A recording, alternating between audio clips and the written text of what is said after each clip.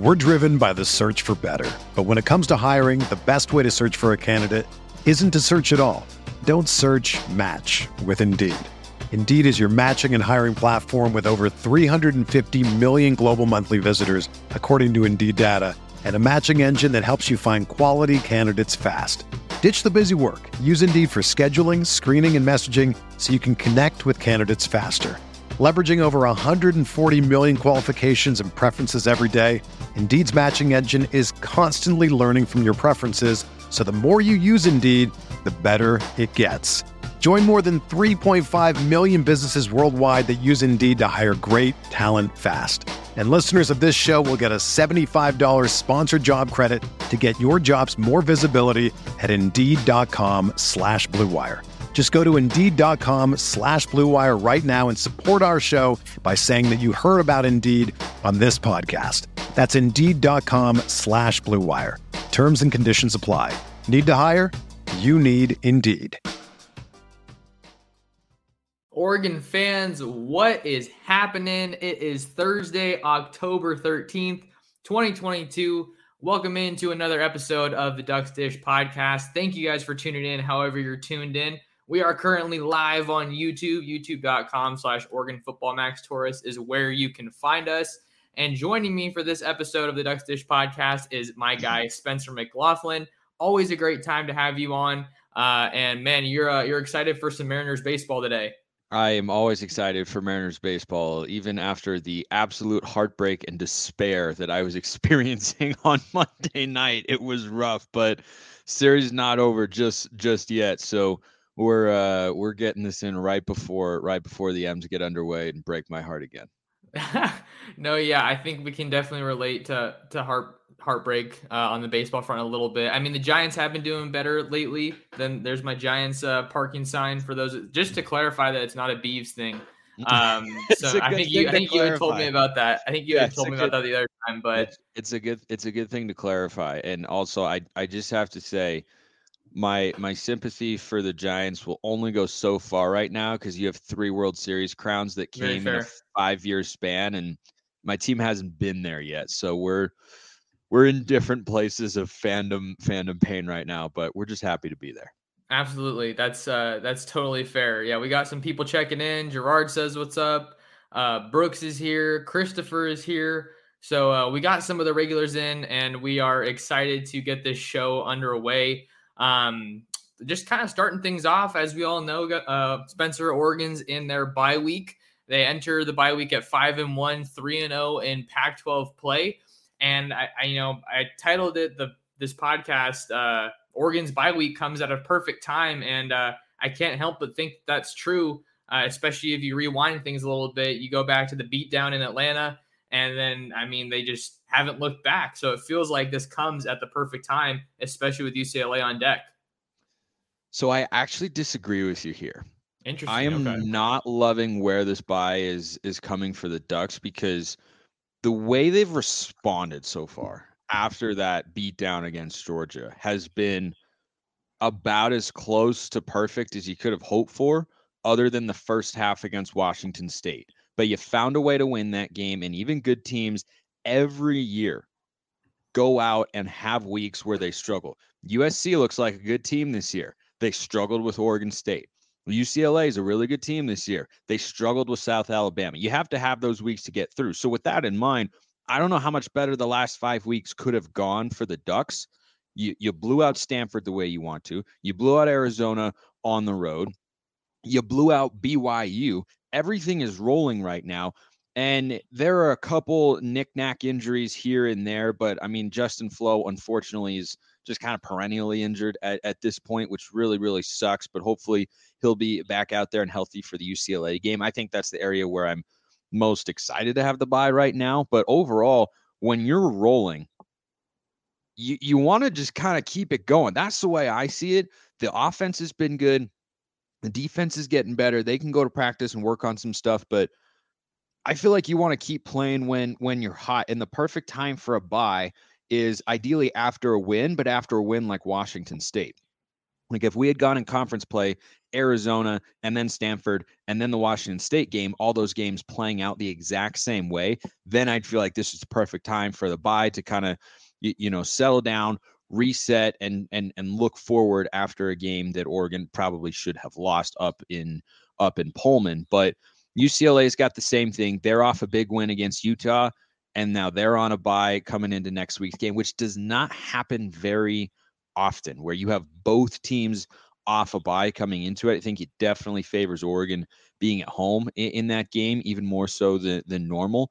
But I really think after that first week, I don't know how much better Oregon could have played so far.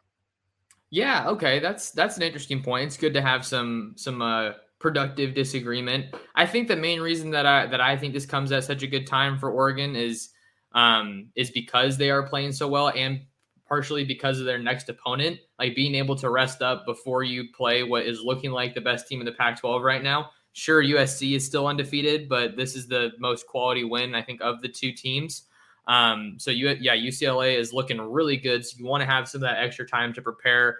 Like Lanning says, go to the doctor and get looked at and get healthy and everything. But I also think the way that the rest of the way that Oregon's schedule kind of shakes out. So you have UCLA and then you have Cal.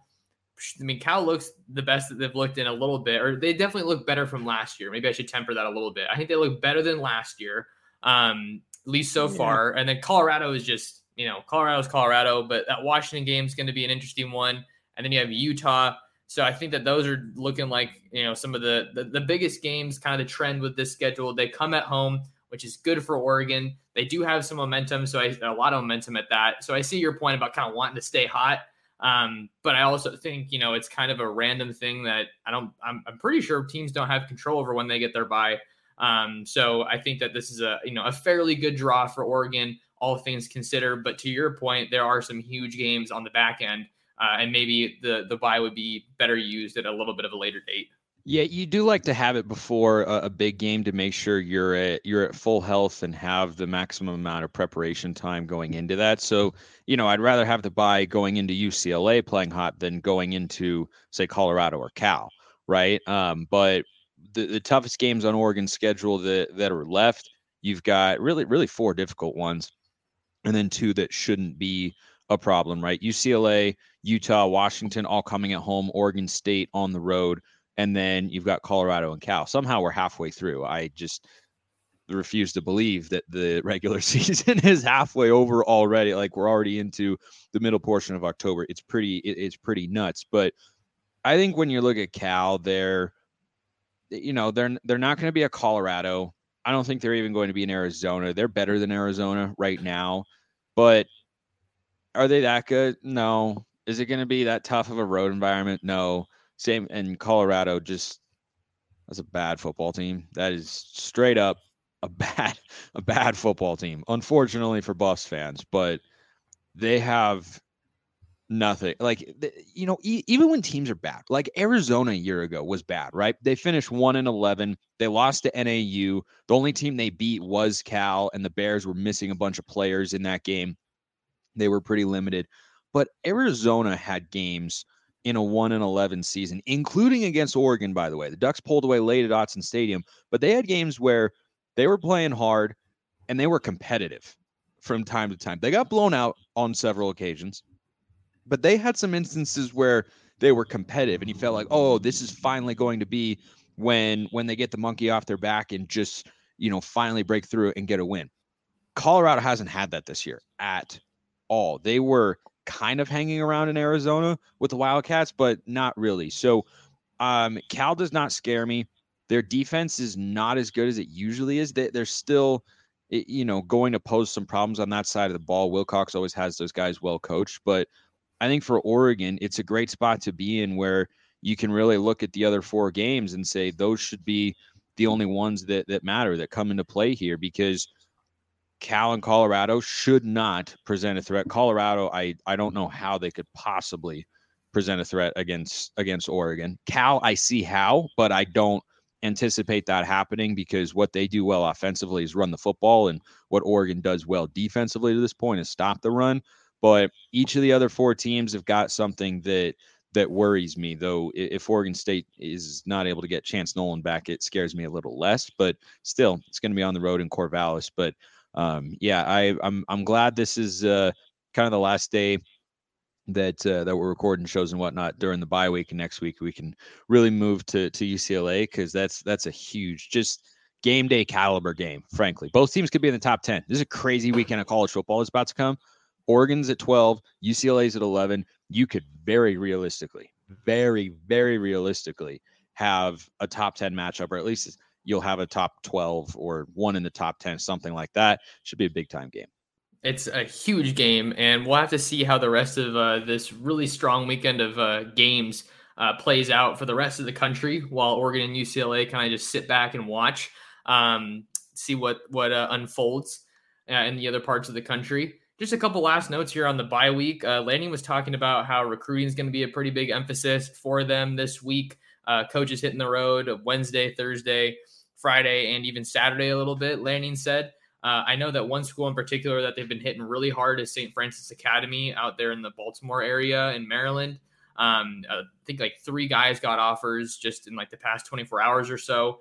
From what I can tell, Coach Demetrius Martin is the one that is out there, from what I've been able to gather for Oregon. So definitely priority for them to hit the road hard and make the most of this time to get that evaluation and get that time in front of recruits, coaches, build those relationships. And then the other note was how Lanning was talking about how every player has an individual personalized development plan to kind of go about attacking their progress this season. And obviously that's going to be honed in on this week. You know, he was talking about in the press conference yesterday, or 2 days ago, find that one thing that you want to get better at this week and attack it. And then also there was 4 things on each side of the ball that the offensive and defensive units want to improve on. So, kind of cool to get a little bit more insight from Lanning as far as how they're using this week. Spencer, I know we're rocking and rolling, so I just wanted to hop right into the next topic. Didn't want to cut you off, but just wanted to shift us along a little bit. Now that we're kind of in the midway mark, we've learned a lot about this team, a lot about some new faces, some returning faces. Let's talk about this. Players that have grown the most in the first half of the season. I don't want to beat a dead horse here, but I feel like the conversation kind of has to start with Bo Nix, don't you think? Yeah, it does. And I recently on Locked On Ducks, a show that I'm sure some of you know I host on YouTube or podcast, check it out. Is a question I answered recently, which was, who's your biggest overperformer on offense so far? And the answer is Bo Nix. And coming into this year, I know some Oregon fans were upset that he was probably going to be our quarterback. I wonder what those fans are thinking right now and whether or not Bo Nix has won them over through the first half of the season, because aside from the Georgia game, when the entire team, basically, except for the offensive line, was overmatched, Bo Nix has been really, really good. And the areas, aside from one play against Washington State where he struggled at Auburn, he's improved upon dramatically, right? All the concerns that you heard about Bo Nix, justifiably so, because of his time at Auburn, right? We were able to watch those games, see what he put on tape. It wasn't just a handful of games. It was, almost 3 full seasons worth. He was turnover prone. He broke down in the pocket. He didn't get through progressions. Those are areas where he is not just taking a step forward, but is now actively good at them. And how many times, again, aside from that Washington State throw, which, was really bad, and Bo's got to see that, and he hasn't made a throw like that since, but also was a really bad play call from Kenny Dillingham to try to run the same thing again. I think he was just getting too cute. But that's an entirely different conversation. Aside from that play, when has Bo Nix the last few weeks been putting the ball in harm's way? A game, by the way, even with that interception, he came back for a career high 426 yards or whatever it was. The game-winning touchdowns led us down the field, an amazing comeback. Like, he has been even better than I thought he could be, because I watched what he had at Auburn, and yeah, he had some good athletes at wide receiver, but he didn't have much of a running game, and his offensive line was overmatched. And he's coming into this situation in Oregon where it's probably the best offensive line in the conference. They're absurdly good, even better than I thought they'd be this year. They've been remarkable, and the statistics back that up. He's got a running game with a variety of backs. And I didn't know what he'd be with Kenny Dillingham as a first-time play caller. And that transition seems to be seamless. And so I thought he could be like a mid-60s completion percentage guy. It might surprise some people out there to hear that Bo Nix right now is completing over 70% of his passes this year. That's ridiculously efficient. Ridiculous. If he holds that up over the second half of the season, it's unlikely he'd probably come back because he might have the pro scout saying, hey, maybe this guy is pretty good and just needed a better offensive system than what you have at Auburn, who's about to fire their second coach. So I've been just so impressed, and I thought he could be a better or the best version of himself, but I didn't think we would see someone as refined with his decision-making within the pocket as what we've gotten from Bo Nix so far. He's worked on that tremendously. Dillingham and the offensive staff deserve a lot of credit, but Bo Nix has put in the time, and he trusts that offensive line, and that's a big component. No doubt about it. And another area where he's grown, I think, just as a result of some of those areas you mentioned, is just his overall confidence. The way he's carrying himself, it's like a complete 180 from, or the opposite of what we saw from Anthony Brown, who just surprisingly lacked confidence when you consider how well he played in the NFL preseason. But there were a bunch of other factors at play there. He clearly really wasn't able to operate to his full level with the play calling and just some of the other reads that he was kind of asked to make. But with Bo, I think he's doing it in a variety of ways. Taking care of the ball is obviously the biggest one. The confidence that he has to tuck it and run in these recent weeks is huge. I mean, the line he put up against Arizona, I think it was 20 for 25 with 265 yards through the air and no passing touchdowns. But then he also had 3 rushing touchdowns with his legs. So Bo's going to show up in some area or another. But the next guy that I want to talk about, we can just stay on offense for a little bit here, Spencer.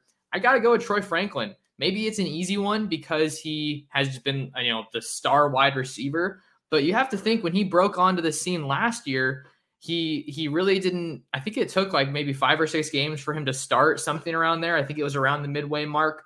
A lot of the catches he was getting were, on screens, short passes early on. And now that he's transformed into the lead receiver, it just seems pretty remarkable because we haven't had a true bona fide number one that has had this kind of an impact for quite some time. Devin Williams came on strong last year, but for Troy Franklin to be putting this together, I think it speaks not only to his ability and development, but also to the rest of the wideouts, I think, because they're commanding some attention too. You got Chris Hudson you got to plan for. You got Chase Cody you have to plan for, but Troy Franklin has to be there as one of the guys who has grown the absolute most, and he stepped right into that role as a lead wideout, even as a true sophomore. Yeah, the best part of Kenny Dillingham's offense is how many guys he's able to get involved, but it never feels like he's forcing that just to keep guys from transferring or getting them involved just for the sake of being involved.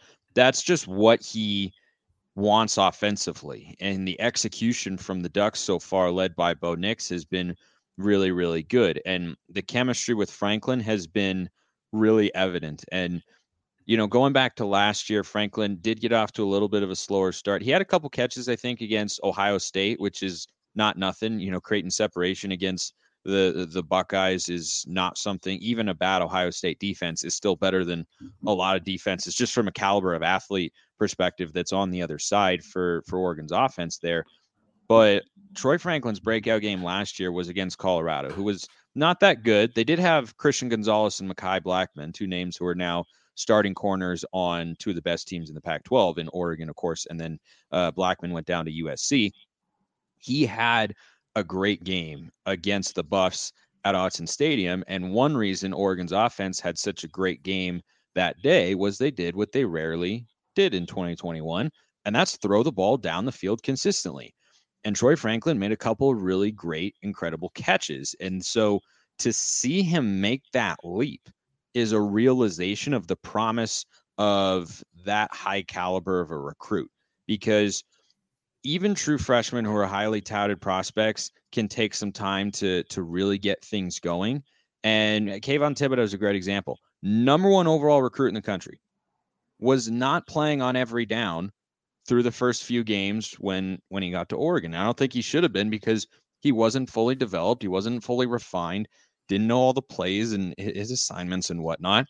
But then by the time the year ended, when Oregon was in the Pac-12 championship and Rose Bowl, you watched and go, oh, he's the best player on the field. And then the 2020 season comes around, his second with the Ducks, and he is dominating that game against USC in the Pac-12 championship down there in LA. And you're watching going, man, That's a big leap. And they call it the sophomore jump or the sophomore leap. And Troy Franklin is doing that. And what makes him such a great presence for Oregon offensively and for Bo Nix at the quarterback position is give me a route and Troy Franklin can run it. And not every receiver can do that. Some guys, I thought coming into the year, Franklin would be someone who, operates primarily within the line of scrimmage to like 15 or 20 yards down the field. But the deep shots he's taken this year, the seam routes, the deep post against BYU, the back shoulder fade. How about the footwork against Stanford? Like, add up all these plays and you go, this is a really complete, well-rounded wide receiver. He's such a fluid athlete,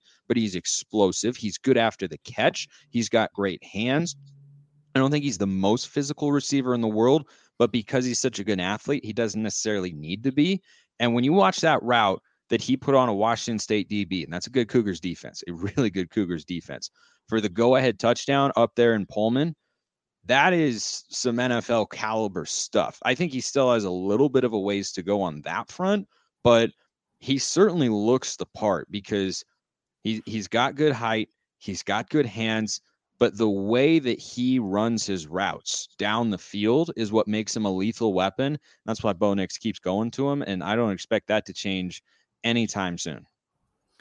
Troy Franklin's an absolute playmaker. And another thing that's just so great for Oregon about the leap that he's made, you have some of the best receivers in the country already committed in the fold for 2023, like Jurion Dickey, like Ashton Kozart. Now you have something you can market. Like the fact that Brian McClendon was able to get Troy Franklin to Oregon when Oregon's passing offense was as limited as it was is remarkable.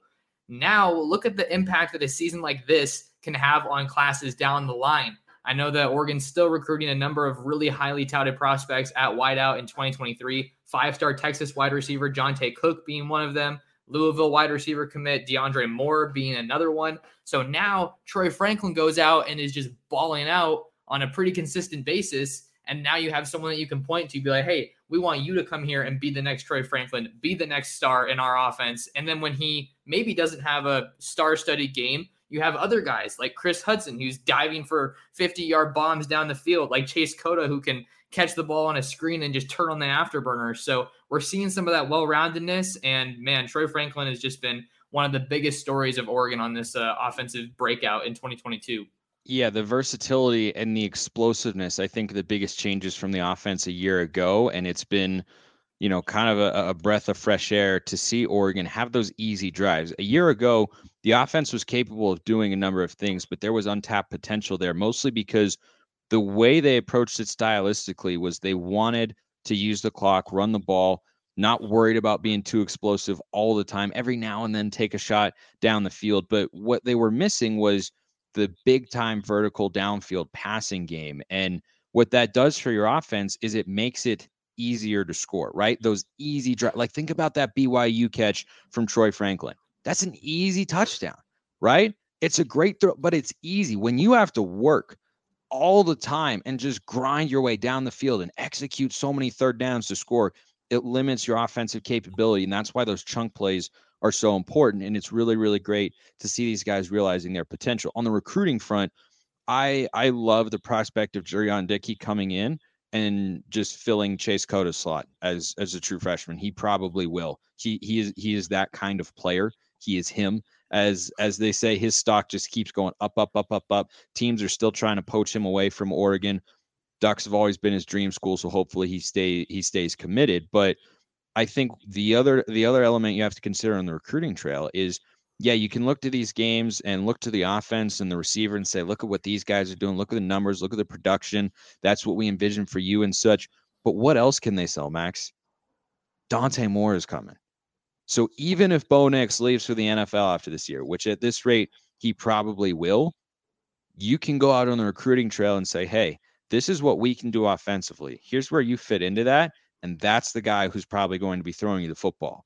And Dante Moore has got a lot of hype, and he should, because he's a very refined, polished, accurate thrower of the football. And I'm excited to see how that all plays out. And I don't have too high hopes of flipping the Louisville guy or Jonte Cook who's committed to Texas right now with Arch Manning. It's possible. He was on campus recently, which was a surprise. I talked about that with John Garcia, Sports Illustrated's director of recruiting. He said, yeah, it's noteworthy. There's nothing, urgent or a decommitment or anything coming at this point in time, but that was one that in the recruiting space, people were kind of in the industry caught off guard. Like, wait, he went there. He wanted to at least go check it out. Now, a lot of times guys are just doing their due diligence, making sure that they've explored all their options thoroughly. Or the other thing too, these are 17, 18-year-old kids. Who doesn't want to be treated like a star, even if you're not going to go somewhere? Like, the visit is paid for. You're going to go and walk around campus and meet coaches, talk to people, and have meals paid for. Like, being taken on a visit as a highly coveted recruit sounds pretty fun. So that could be a component of it too. Like, that can't be a bad experience, right? They're putting a lot of money into it to make sure that it's an actively good experience. So I don't have too high hopes there, but I think having Dante Moore does matter, because Jonte Cook's going to Texas. He's looking at Quinn Ewers. He's thinking about Arch Manning and such. But when Oregon come in and say, yeah, we've got a really promising quarterback recruit as well, that certainly helps. Yeah, so those two, I'm not saying like, a flip is imminent or like that's incoming, but it's just interesting because some of the people I've talked to have said there's a legitimate shot there. Maybe Jonte wants to come back to campus after the season's over. Figure he's probably going to be an early enrollee, early signee guy because of the caliber of player he is. But we'll continue to track those recruiting storylines. We're going to hop and take a quick break, and then we're going to talk about the defensive breakout players on the back end of the show. So give me just a second. We'll be right back with more Oregon football talk after this. We're driven by the search for better. But when it comes to hiring, the best way to search for a candidate isn't to search at all. Don't search, match with Indeed. Indeed is your matching and hiring platform with over 350 million global monthly visitors, according to Indeed data, and a matching engine that helps you find quality candidates fast. Ditch the busy work. Use Indeed for scheduling, screening, and messaging so you can connect with candidates faster. Leveraging over 140 million qualifications and preferences every day, Indeed's matching engine is constantly learning from your preferences, so the more you use Indeed, the better it gets. Join more than 3.5 million businesses worldwide that use Indeed to hire great talent fast. And listeners of this show will get a $75 sponsored job credit to get your jobs more visibility at Indeed.com/Blue Wire. Just go to Indeed.com/Blue Wire right now and support our show by saying that you heard about Indeed on this podcast. That's Indeed.com/Blue Wire. Terms and conditions apply. Need to hire? You need Indeed. Another day is here, and you're ready for it. What to wear? Check. Breakfast, lunch, and dinner? Check. Planning for what's next and how to save for it? That's where Bank of America can help.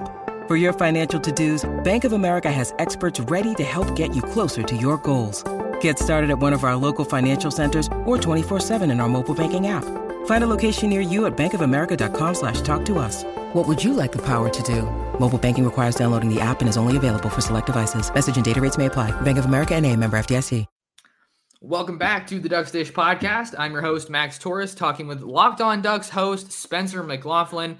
And I just took a sip of my afternoon coffee. Give me a little jolt to get through the afternoon. But we're talking about Oregon's bye week. And then now we're going to talk about the players that have grown the most in the first half of the season on the defensive side of the ball. Wrap up the show with a little bit of assessing reality versus expectations of this season. Got to give Spencer credit for that idea. But let's talk some defense. I think that for me, there's three guys that kind of stand out to me the most. And maybe one of them is a little under the radar. I'm going to throw the names at you. And then if there's one that you want to talk about, we can just hop into there. I'm going to go with Jaleel Florence as one of the guys that's grown the most, seeing that he's burning his red shirt. Really came in, and I thought he performed pretty well against one of the best wide receiver corps in the pack last week against Arizona. Dante Manning, I kind of wanted to say, but I feel like we maybe only saw like one really strong half against Arizona before he got ejected. But the third one that I'm very passionate about, I got to go with Casey Rogers. So I love the Casey Rogers play. I've hyped him a lot. I hyped him up a lot on my show because I don't know that he always gets the stats, But every time you watch, when Oregon is creating pressure or creating a negative play defensively caused by the 4 up front, Casey Rogers is getting a hockey assist quite often. And that's not going to show up on a box score or on a highlight reel or anything like that. But I watch him and he's never getting moved around. He's got a nose for the football. I think his IQ is pretty high, which you should expect from a guy who's already played several seasons of college football. And he's just, I think he's just annoying. I think he's just annoying for other teams that he's just around. And you're not going, like, have you seen him get pancaked this year? Have you seen him get moved 3 to 5 yards back from the line of scrimmage? Like, that hasn't happened. Does he make the Brandon Dorless, DJ Johnson level impact plays? Not as often, but he and Jordan Riley filling in for Popo Aumavae have done a really good job. This Oregon defense, best in the conference, Max, rushing yards allowed per game. And that starts with the guys up front. Now, your linebackers have a great deal to do with that as well. You need your secondary to tackle well, but having Justin Flo and Noah Sewell, that helps stop the run too. But if you can't get a push or at least hold your own as a front four, then none of it matters. But I really like what I've seen from Casey Rogers. Florence has been a little hit or miss. I thought he showed a lot of growth against Arizona because those are good wide receivers. I mean, best receiving cores in the Pac-12. USC's number 1. You can make a case for Oregon being number 2, but Arizona is right up there with the Ducks and UCLA as well. Looks good too. Sorry. Yeah, but they look solid. Yeah, okay. But if you're looking at the top half of the Pac-12, Arizona's receiving core is right there. Cowing, T-Mac, and Singer, those are dudes. And so solid. I suspected there'd be some open plays, and Jalil Florence's interception was, thanks to Brandon Dorless because he got picked off in a well-designed play by Jed Fish for Arizona's offense. But there were moments. I thought the interception that got called back because of a holding was kind of bogus. That was a pretty soft holding penalty. It was a really soft holding penalty.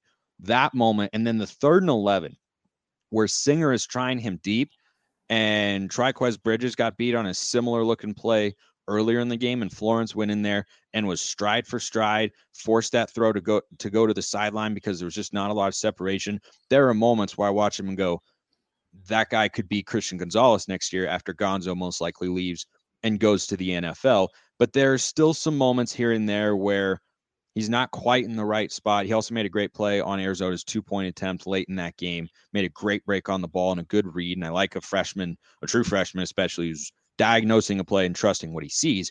But there are still moments where he's got some blown coverages. Against Stanford, he got beat for a touchdown and he just kind of let the guy go and thought he was in a better position than he was. So he still has those areas of growth to continue to improve upon. But the great thing is he's going to get chances to do that, but he won't be relied upon to do that necessarily because Dante Manning's there, because Triquez Bridges is there. He's going to get reps on the field, but he's not going to be someone who, unless there are a couple injuries, is relied upon play after play after play. And I think that's a great spot for him to be on in the secondary as a true freshman.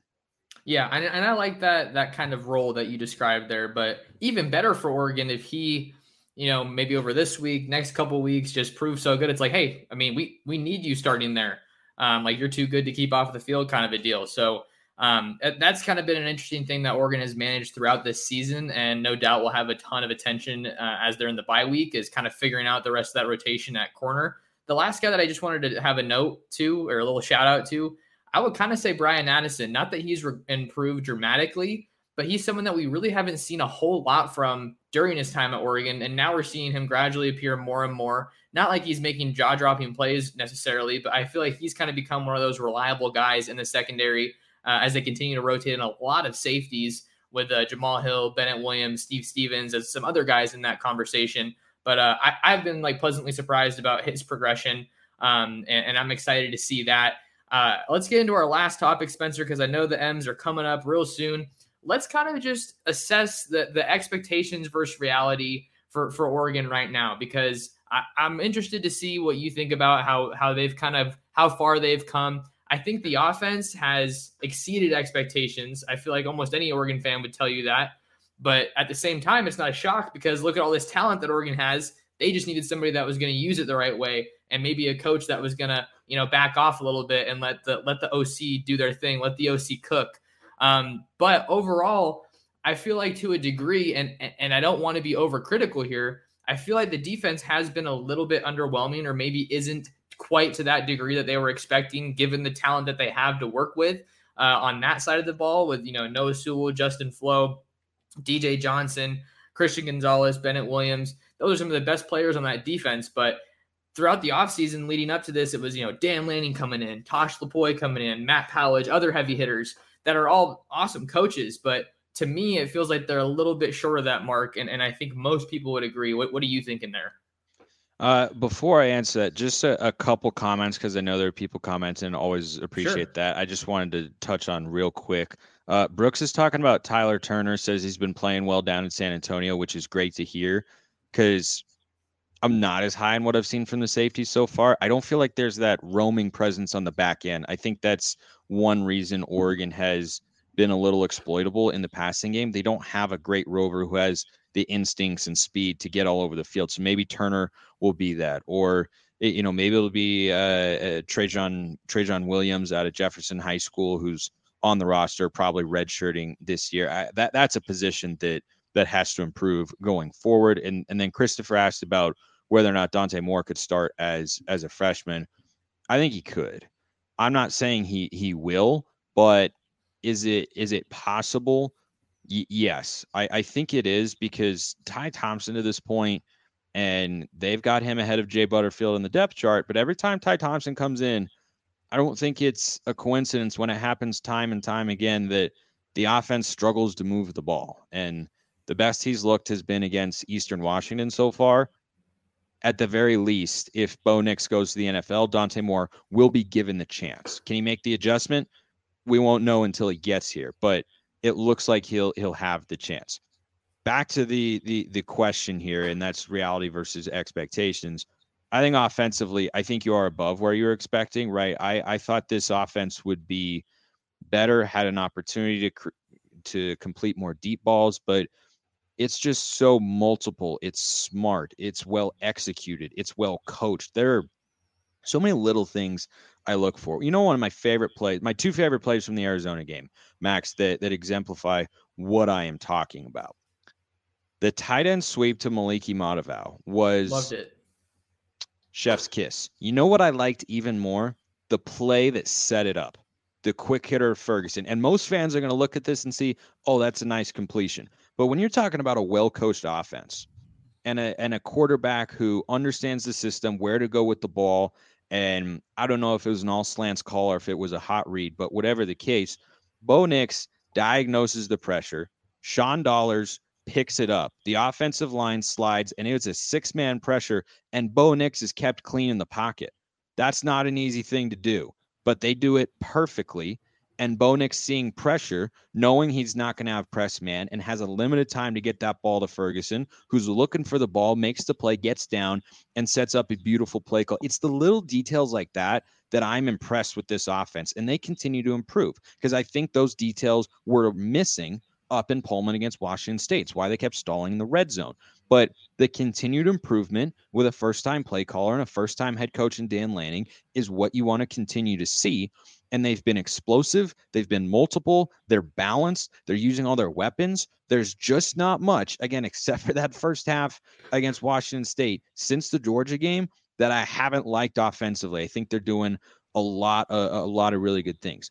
Defensively, I agree with you on the one hand. We're still bad on third down. That's a problem. Got to be able to get off the field. However, not all stats are good in isolation. All stats are a starting point, but they need context, because the only stats that matter to me are how many points you're actually allowing and whether or not it feels sustainable. And Oregon's defense has felt like a sustainable and strong unit to this point.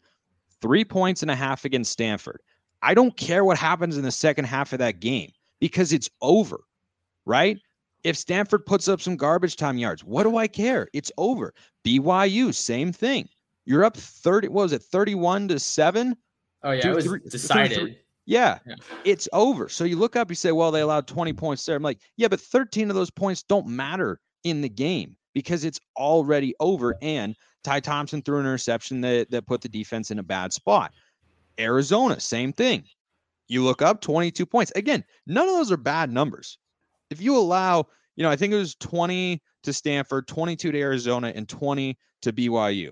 Those are good numbers overall, but I think the context makes the defense look even better, where the game is being put away.